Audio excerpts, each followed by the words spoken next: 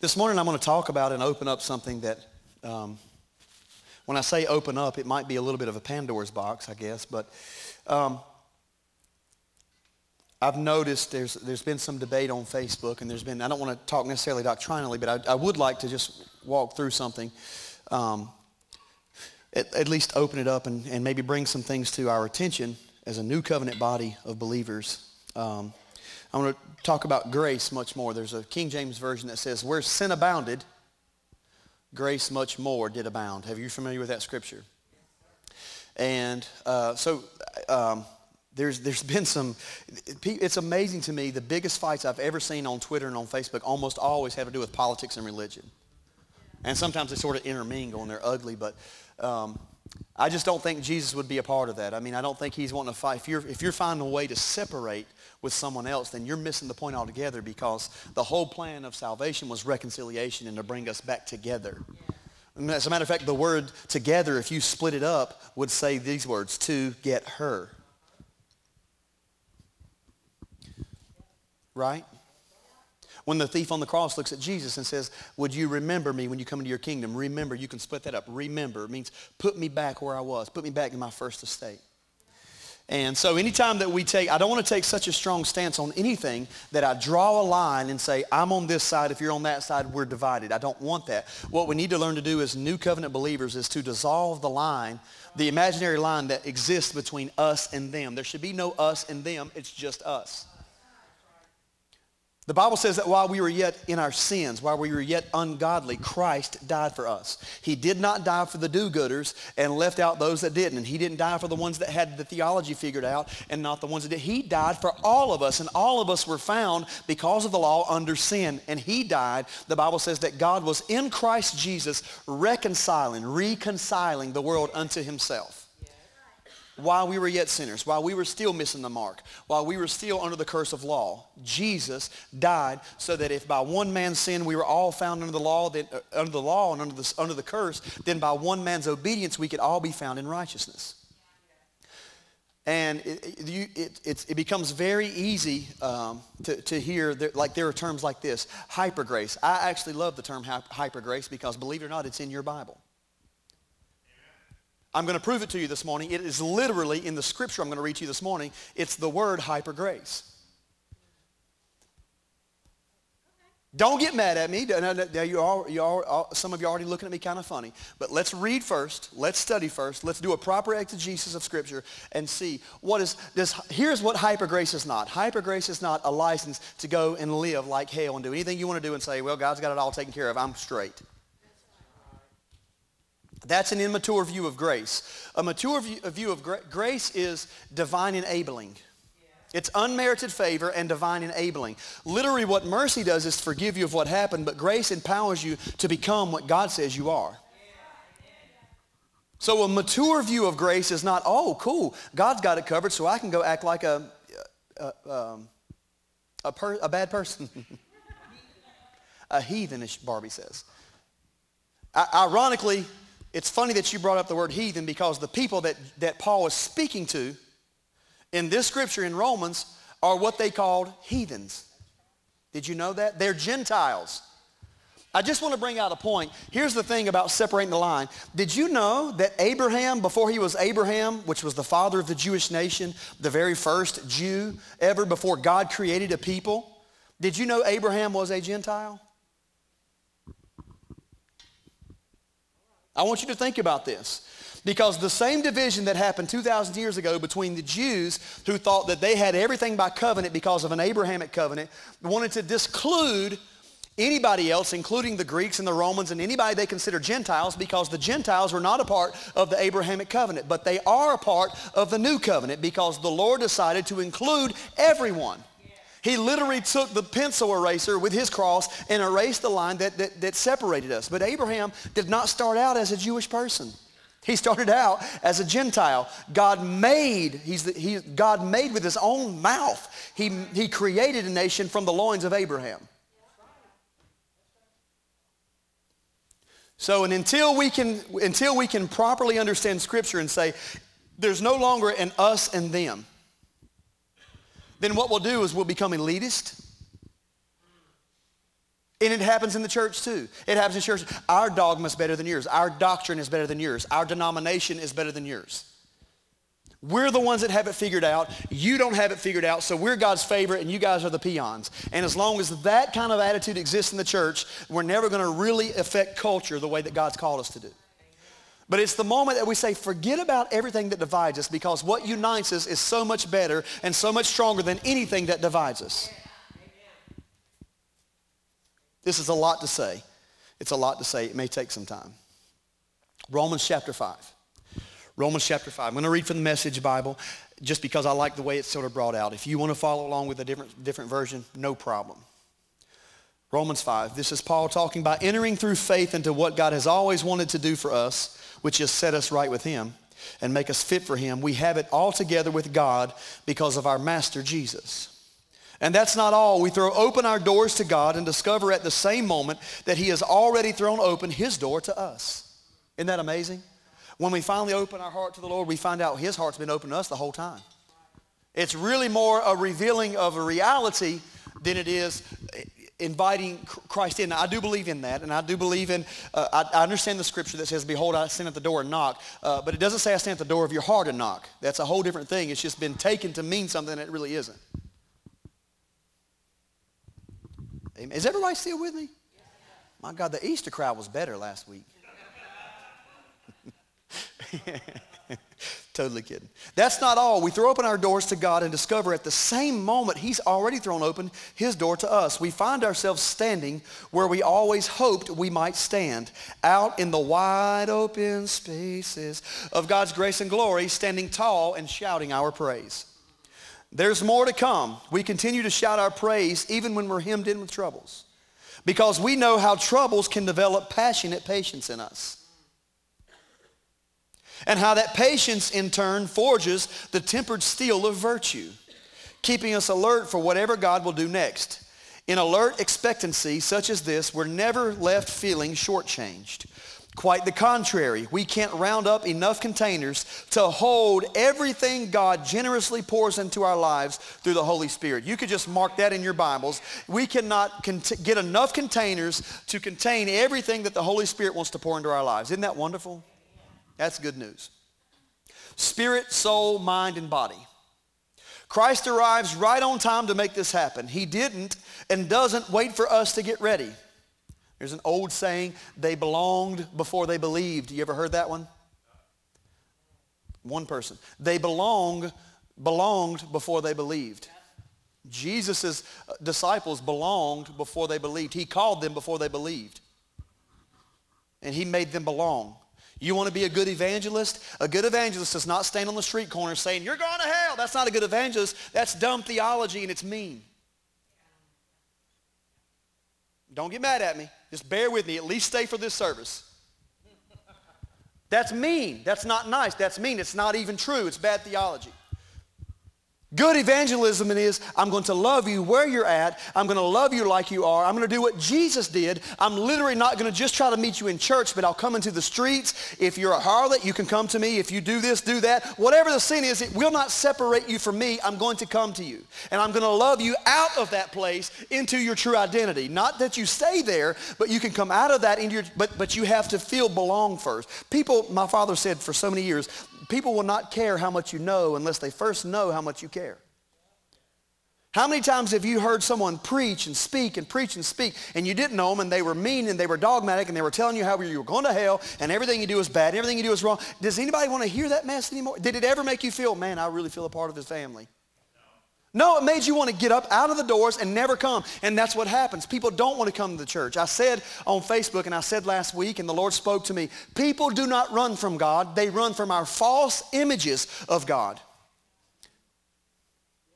I would even say people that consider themselves atheists are not atheists against the possibility that God exists. Most of them are against what people say is God, which is judgmental and mean and nothing like what he really looks like.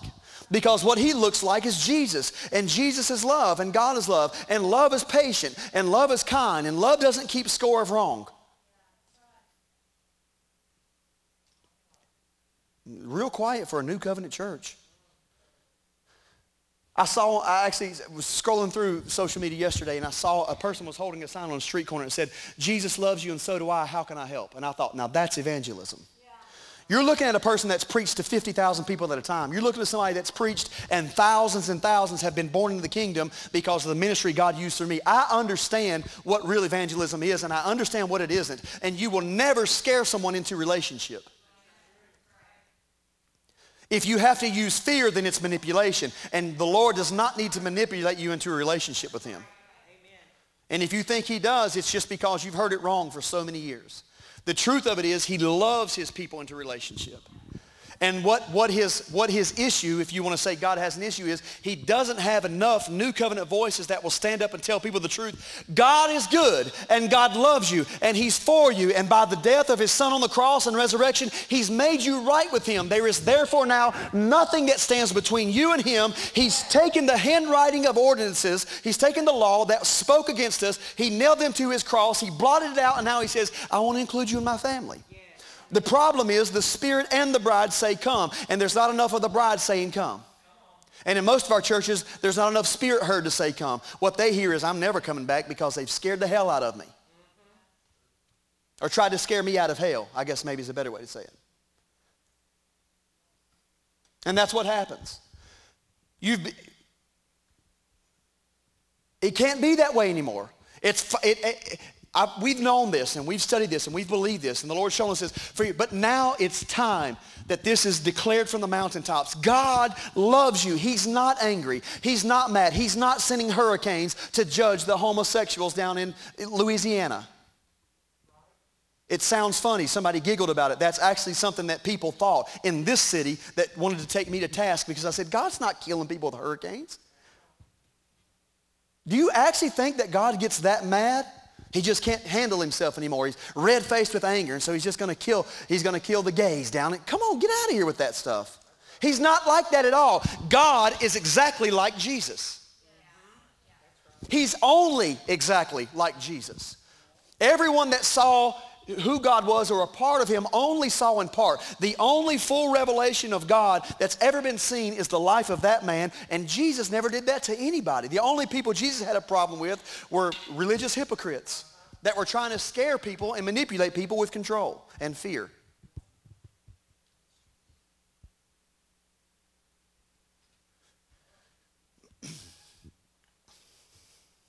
Christ arrives right on time to make this happen. He didn't and doesn't wait for us to get ready. He presented himself for this sacrificial death when we were far too weak and rebellious to do anything to get ourselves ready. And even if we hadn't been so weak, we wouldn't have known what to do anyway. We can understand someone dying for a person that's worth dying for, and we can understand how someone good and noble could inspire us to selfless sacrifice. But God put his love on the line for us by offering his son in sacrificial death while we were of no use to him whatsoever. The King James Version of this is while we were yet sinners, Christ died for the ungodly. While we were yet sinners, Christ died for the ungodly. Now that we are set right with God by means of this sacrificial death, the consummate blood sacrifice, there is no longer a question of being at odds with God in any way. If when we were at our worst, we were put on friendly terms with God by the sacrificial death of his son, now that we're at our best, just think of how our lives will expand and deepen by means of his resurrection life. Well, this is the quietest this church has ever been. Now that we have actually received this amazing friendship with God, we are no longer content to simply say it in plodding prose. We sing and shout our praises to God through Jesus the Messiah. You know the story of how Adam landed us in this dilemma that we're in. First sin, then death. And no one exempt from either sin or death. That sin disturbed relations with God and in everything and everyone. But the extent of the disturbance was not clear until God spelled it out in detail to Moses. So death, this huge abyss separating us from God, dominated the landscape from Adam to Moses. Even those who didn't sin precisely as Adam did by disobeying what God had said still had to experience this termination of life, the separation from God. But Adam, who got us into this, also points ahead to the one who's going to get us out of it. Thank you, God, for the one that got us out of it. Yet the rescuing gift is not exactly parallel to the death-dealing sin. If one man's sin put crowds of people at the dead-end abyss of separation from God, just think what God's gift poured through one man, Jesus Christ, will do. There is no comparison between the death-dealing sin and the generous life-giving gift. No comparison. The verdict on that one sin was the death sentence. The verdict on the many sins that followed was this wonderful life sentence. If death got the upper hand through one man's wrongdoing, can you imagine the breathtaking recovery that life makes, sovereign life, in those who grasp with both hands this wildly extravagant life gift, this grand setting everything right that the one man, Christ Jesus, provides? My goodness. My goodness. I want you to reach out and take a hold of this wonderful life that he provides. It's not an excuse to go live the same way you've lived. It's a release and freedom to live and be what you were always called to be. And to know that if we happen to mess up, we have an advocate with the Father, Christ Jesus the righteous.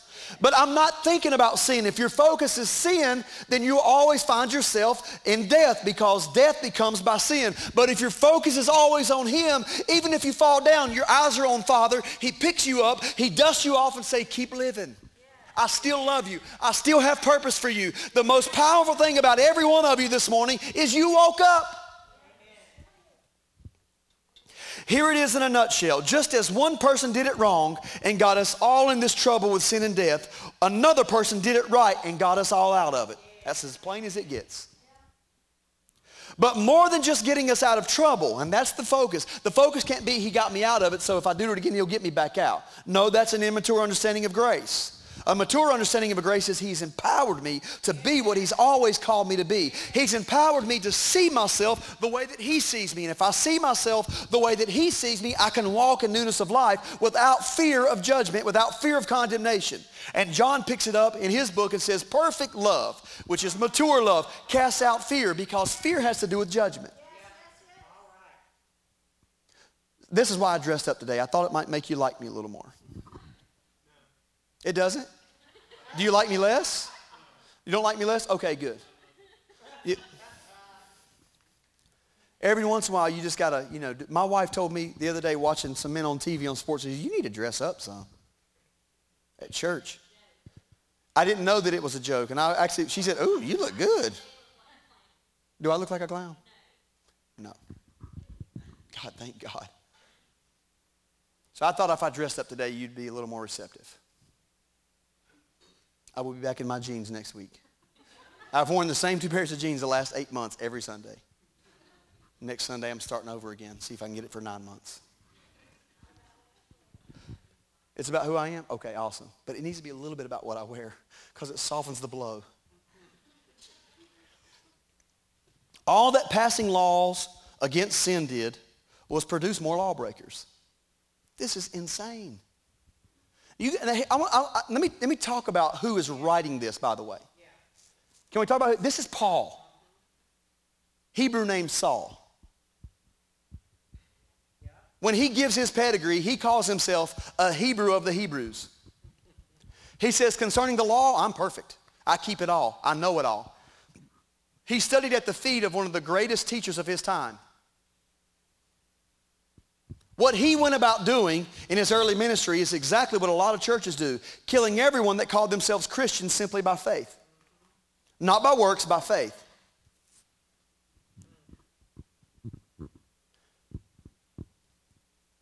This is what he did. He looked for the opportunity to stamp out this new religious sect that we know as Christianity. This crazy, wild 30-year-old is going around telling people that Father loves them, that God loves them, and that he sent his son to die for them and to be the propitiation. We're going to stop that, because the only way to God is to keep the laws, is to keep the Sabbath, is to keep all the stuff that was written. If we do it good enough and we keep ourselves righteous enough, then we separate ourselves from the ugly ones and the bad ones and the sinful ones that can never do it because they're not. This is the same man that meets Jesus, is knocked off his horse, and is writing this to the Romans. This is not some New Age philosopher. This is a man that kept every bit of the law, understood it, and that's why God used him to translate and help us to understand, look, there's therefore neither No Jew nor Gentile, no bond nor free, male nor female. I could say black or white, Republican or Democrat, none of that stuff. All those are dividing lines, and what Jesus did at the work of the cross was to erase every line that divided us and separated us, so that he could call all of us his one big beautiful family. Black sheep, white sheep, good sheep, bad sheep, whatever, call us a part of his family. That's the call. But sin didn't and doesn't have a chance in competition with the aggressive forgiveness called grace. Romans 5:20, Paul speaks of God's grace here and in 17 as superabundant. But did you know that he actually adds the prefix hooper, which is where we get our word hyper, making grace hooper perusio, which actually is translated specifically super hyper abundant grace. Hyper grace is literally in your Bible. There's an endless fountain of grace that has been opened for us in Christ. This is not a license. I'm not writing license and saying, now, just go do whatever the heck you want to do because God's got it covered. No, that's immature and that's excuse, and I wouldn't give Rachel the keys to my truck right now because she's immature and doesn't know how to drive it. And I would be doing her harm. But when she grows up, then I can let her see, hey, you can have these keys now and it'll get you from A to B. A lot quicker than walking there. What I'm trying to do is help you understand grace, understood with a mature heart. It doesn't just say forget about everything that was. It does say that, but it says, hey, look unto the Father. It's not about afterlife. I need to sit down. My back's been hurting. Is that okay? It's not about the afterlife. Jesus didn't hardly preach a whole lot about the afterlife. I know you think he did, but he really didn't. Not much. You know what he did talk about? The kingdom of heaven at hand.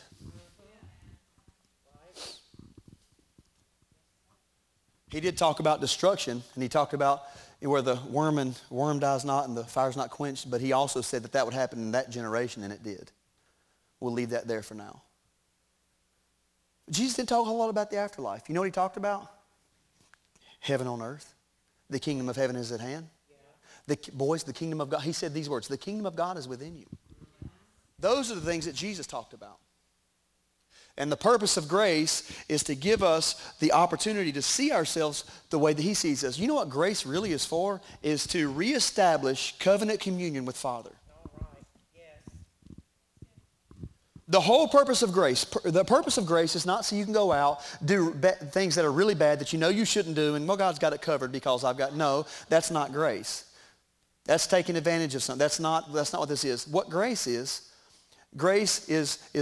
what Jesus gives us to afford us the opportunity to come back into covenant communion with Father. Really what he wanted to do was bring us back to what Adam lost. That's why Paul compares. He contrasts the first Adam with the last Adam. And the first Adam, what did he have? He walked in the garden with God. He communed with him. He communed with the Father. He was in such communion with him that whenever he named animals, the Lord said, that's exactly what I was going to say. One mind, one voice, one understanding, and perfect communion. Until one day the serpent beguiled Eve beguiled Adam, and they partook of a fruit. Here's the fruit that they partook of. The fruit is the belief that I have to do something to be like my Father. The enemy said to Eve, he says, hath God said that in the day you eat of this tree of knowledge of good and evil, you will surely die? But God knows you will not surely die, because God knows that in the day you eat of this fruit, your eyes will be opened and you'll be like God.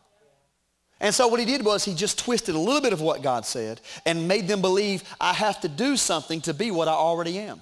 The reality was they were already like God. The Bible clearly says he made them in his image and after his likeness. And so what Jesus came to do was what Adam lost in the garden, Jesus came to win in the garden and to undo everything that the first Adam had done. And what the first Adam had done is lost covenant communion with Father. Jesus did not come so you can have your mansion in glory. And I hope you get it.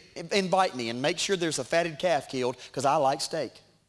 And you know I like rolls. This guy texted me the other night. You know how mean some people are. He texted me a basket of rolls, hot buttery rolls. G did, right there in the middle of our church, with the Logan's peanut bucket right beside it, and texted me. It was peer pressure, because 2.5 hours later, guess where I was sitting eating my own rolls? And I texted it back to him, the same picture, and he said, peer pressure got you every time. It was good, though, man, rolls. I had 4 of them. I worked hard. I ran on the treadmill a lot. The purpose of grace is to call us back into perfect communion with Father and to empower us to be who we were always called to be. Period.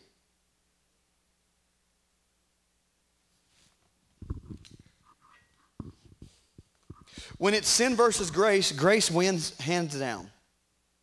All sin can do is threaten us with death. What did I say last week?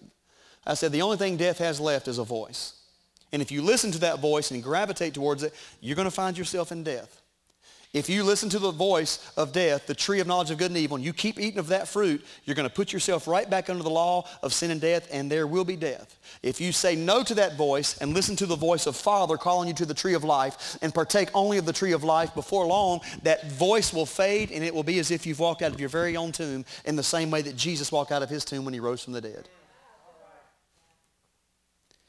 All sin can do is threaten us with death, and that's the end of it. Grace, because God is putting everything together through the Messiah, invites all of us into life, a life that goes on and on and on, world without end. Amen. I'm going to finish a few of my notes, and we'll see how much further we can get. Just want to kind of settle this debate. I want you to understand that you're worthy. I want you to understand that God loves you. I want you to understand that God is good. I want you to understand what the purpose of grace is. What's that? Enablement. Remember the Bible speaks of grace to grace, grace for grace. My dad used to preach a message called Unmerited Favor for the Purpose of Divine Enabling. That's what grace is. Super abundant grace, hyper grace. The Bible literally says if you want to take and compare the two, imagine a leaf being sin and death and a forest of trees being grace. That's how you compare the two. There is no comparison. Where sin abounded, grace much more abounded. Where sin was, grace was much, much, much more.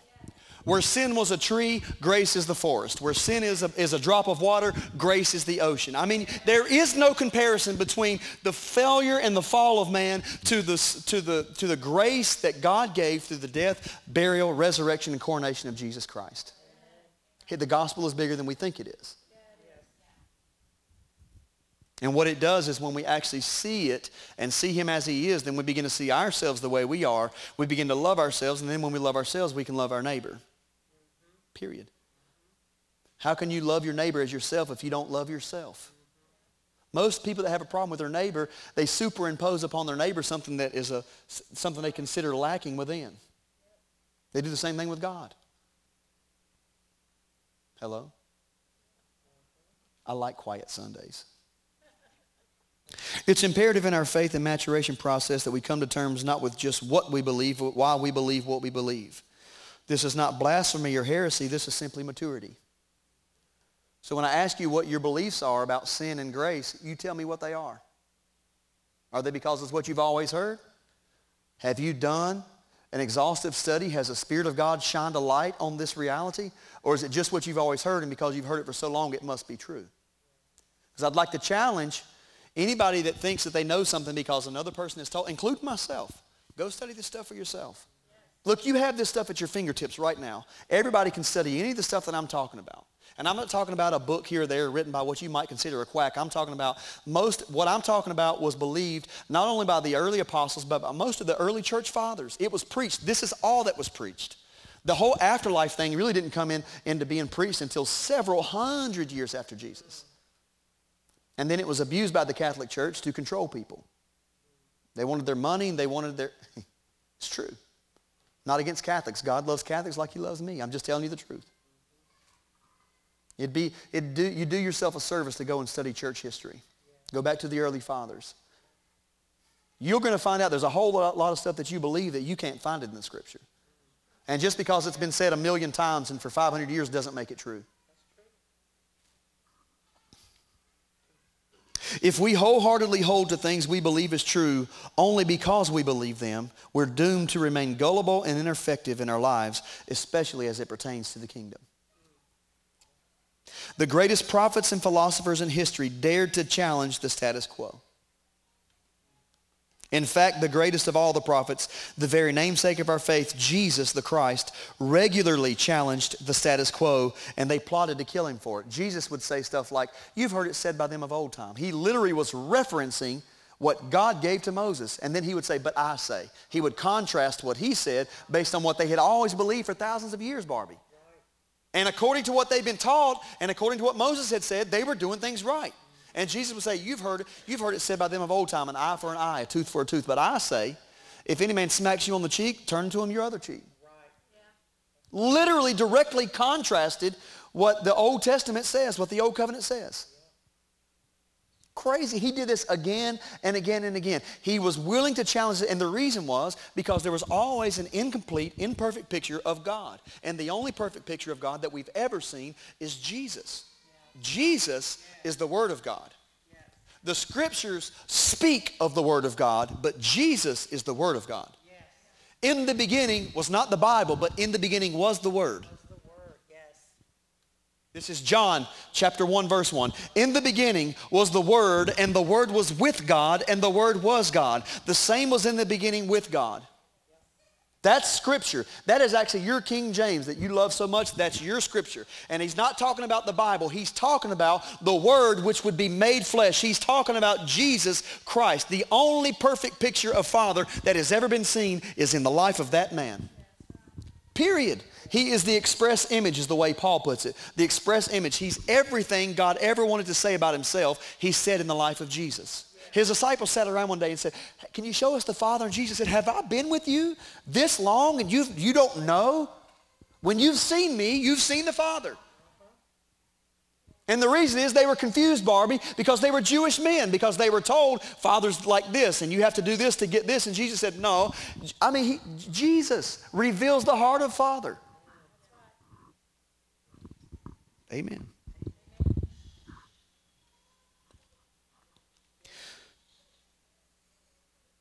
We have arrived at a very crucial moment in time where our faith cannot be passive. It's time and high time to aggressively pursue truth and to be willing to put to death beliefs and systems of belief that have long kept us powerless. It's time for it. I don't care how old it is or how many times you've heard it. If it's not His word and if it's not truth, it's time to put it to death. It needs to be done. It needs to happen in this generation.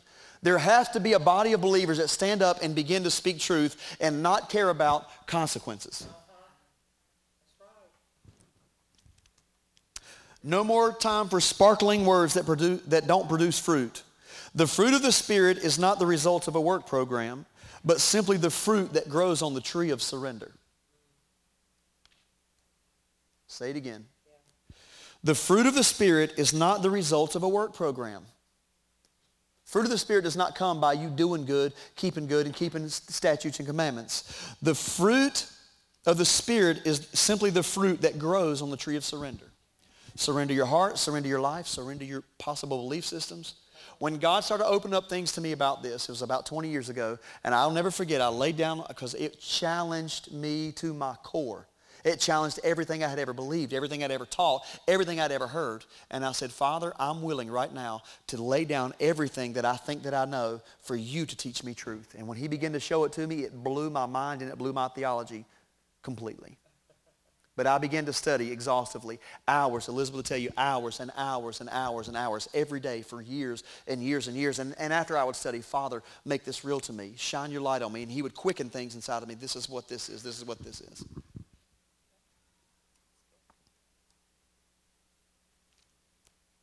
So what are we willing to surrender? Dare we take the chance to set aside long-held opinions and seek truth? That's the trail we need to blaze. Verses 12 and 14. I'm confused. What was that?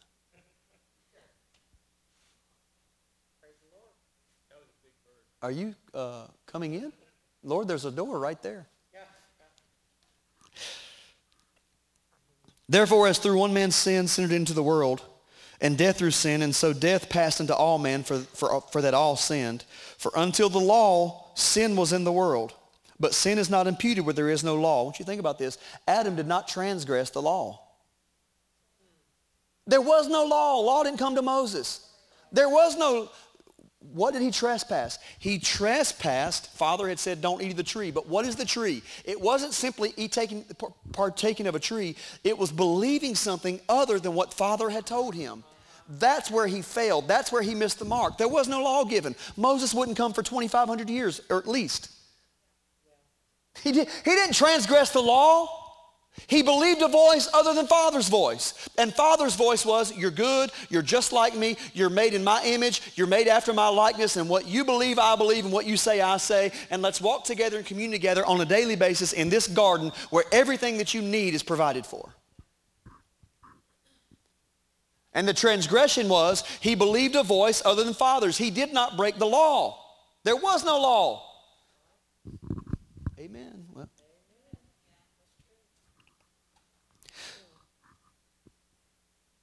Adam's sin was not breaking the law, and it's interesting to point out that Eve is not mentioned even one time in this whole discourse. The sin was Adam's. So what is it, or what was this sin that separated Adam from the Father and fell upon all mankind? It was not eating a piece of fruit. Genesis 3:1. Now the serpent was more subtle than any beast of the field which the Lord God had made. And he said to the woman, Yea, hath God said, you shall not eat of every tree of the garden? And the woman said to the serpent, we may eat of the fruit of the trees of the garden, but the fruit of the tree which is in the midst of the garden, God hath said, you shall not eat of it, neither touch it, lest you die. And the serpent said to the woman, you shall not surely die.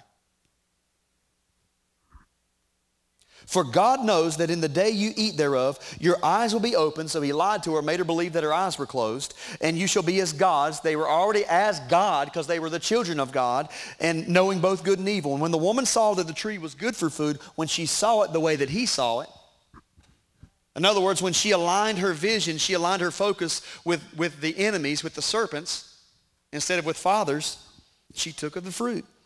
And the eyes of both of them were opened, and they knew they were naked, and they sewed fig leaves together and made themselves aprons. How long had they lived before then? Who knows? But all we know is before then they didn't wear fig leaves.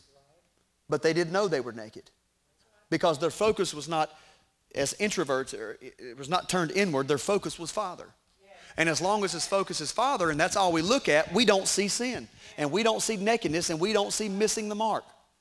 And that's the same point Paul is trying to make in the new covenant. Look, we do not carry around a sin consciousness because a sin consciousness is going to bring about death. But if we're God conscious, if we're conscious of him and we're conscious of this reality and we partake of this fruit and we commune on a daily basis with his Spirit, then we understand that we're children, we're sons and daughters of the Father.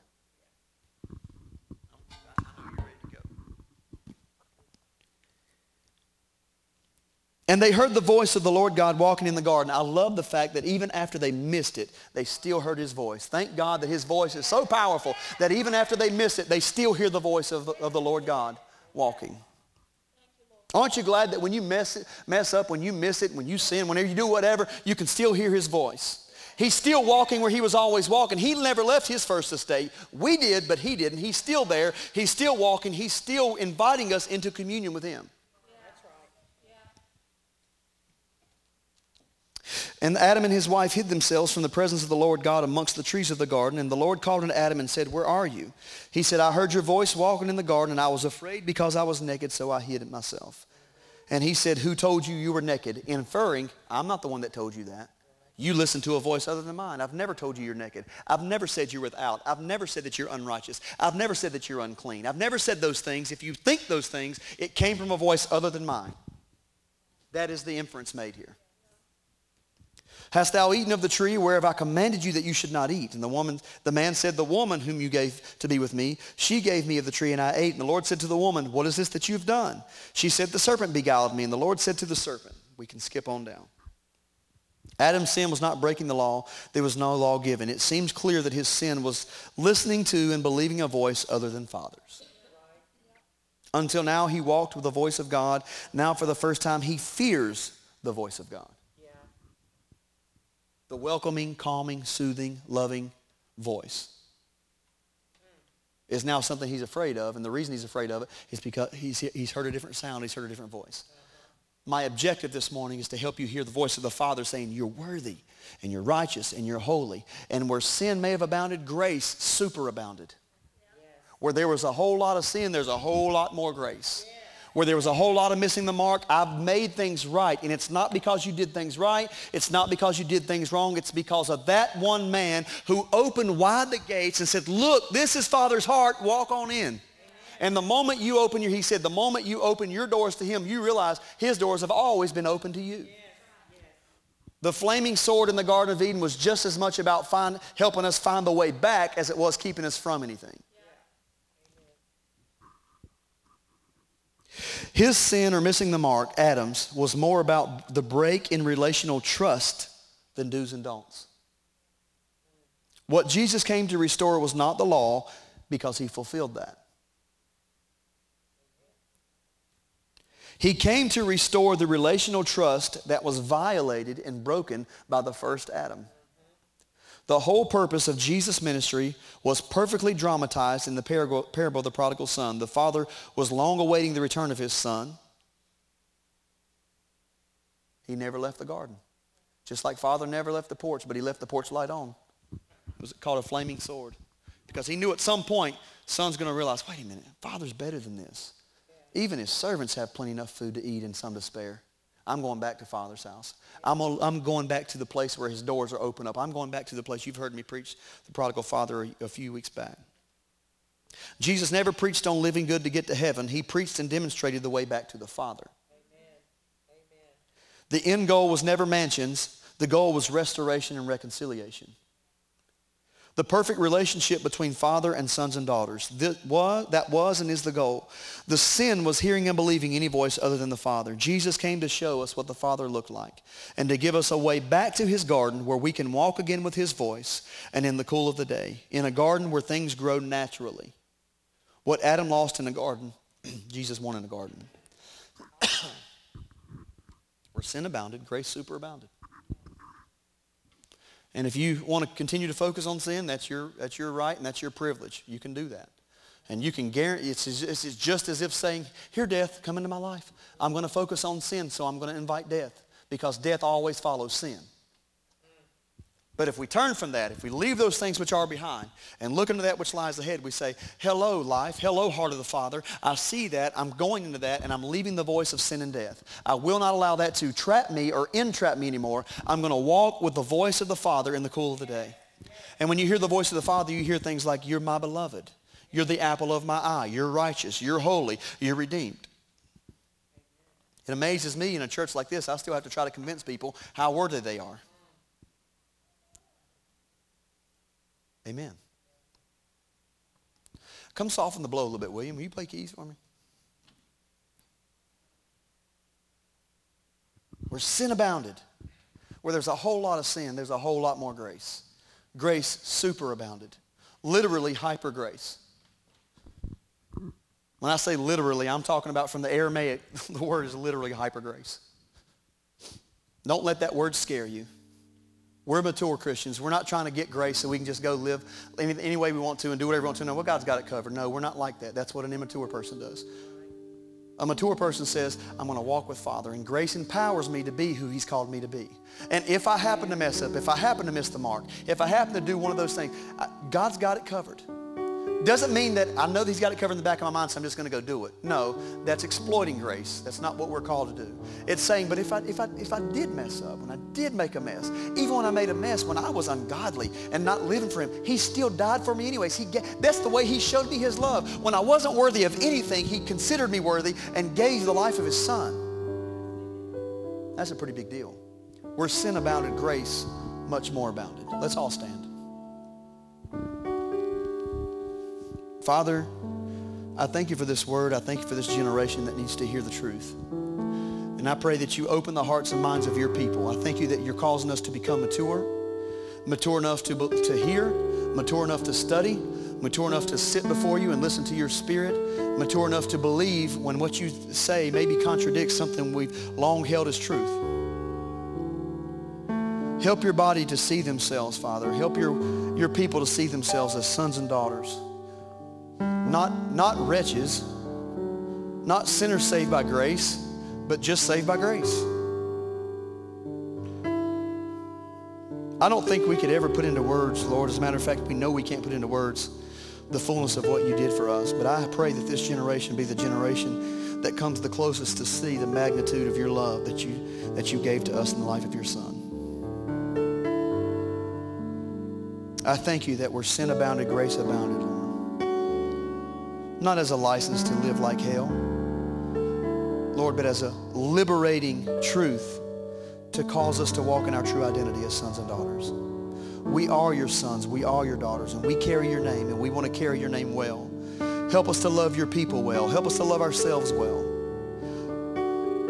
Father, let us not contradict your love and go out and judge and condemn everybody that we come in contact with, but with your love, help us to be active in dissolving the lines that separates us from them, that we can bring them into the kingdom. If the line that separated you from us and you were willing to dissolve that and put on flesh, put on a robe of flesh and come to us in the person of Jesus, then surely we can dissolve the lines that separate us. Meet your people where they are, love them where they are, and love them out of that hellhole that they may be living in. Lord, free your people from mindsets that have kept them bound. Liberate your people, I pray, in Jesus' name. Amen. Amen. Amen. Amen. You're free.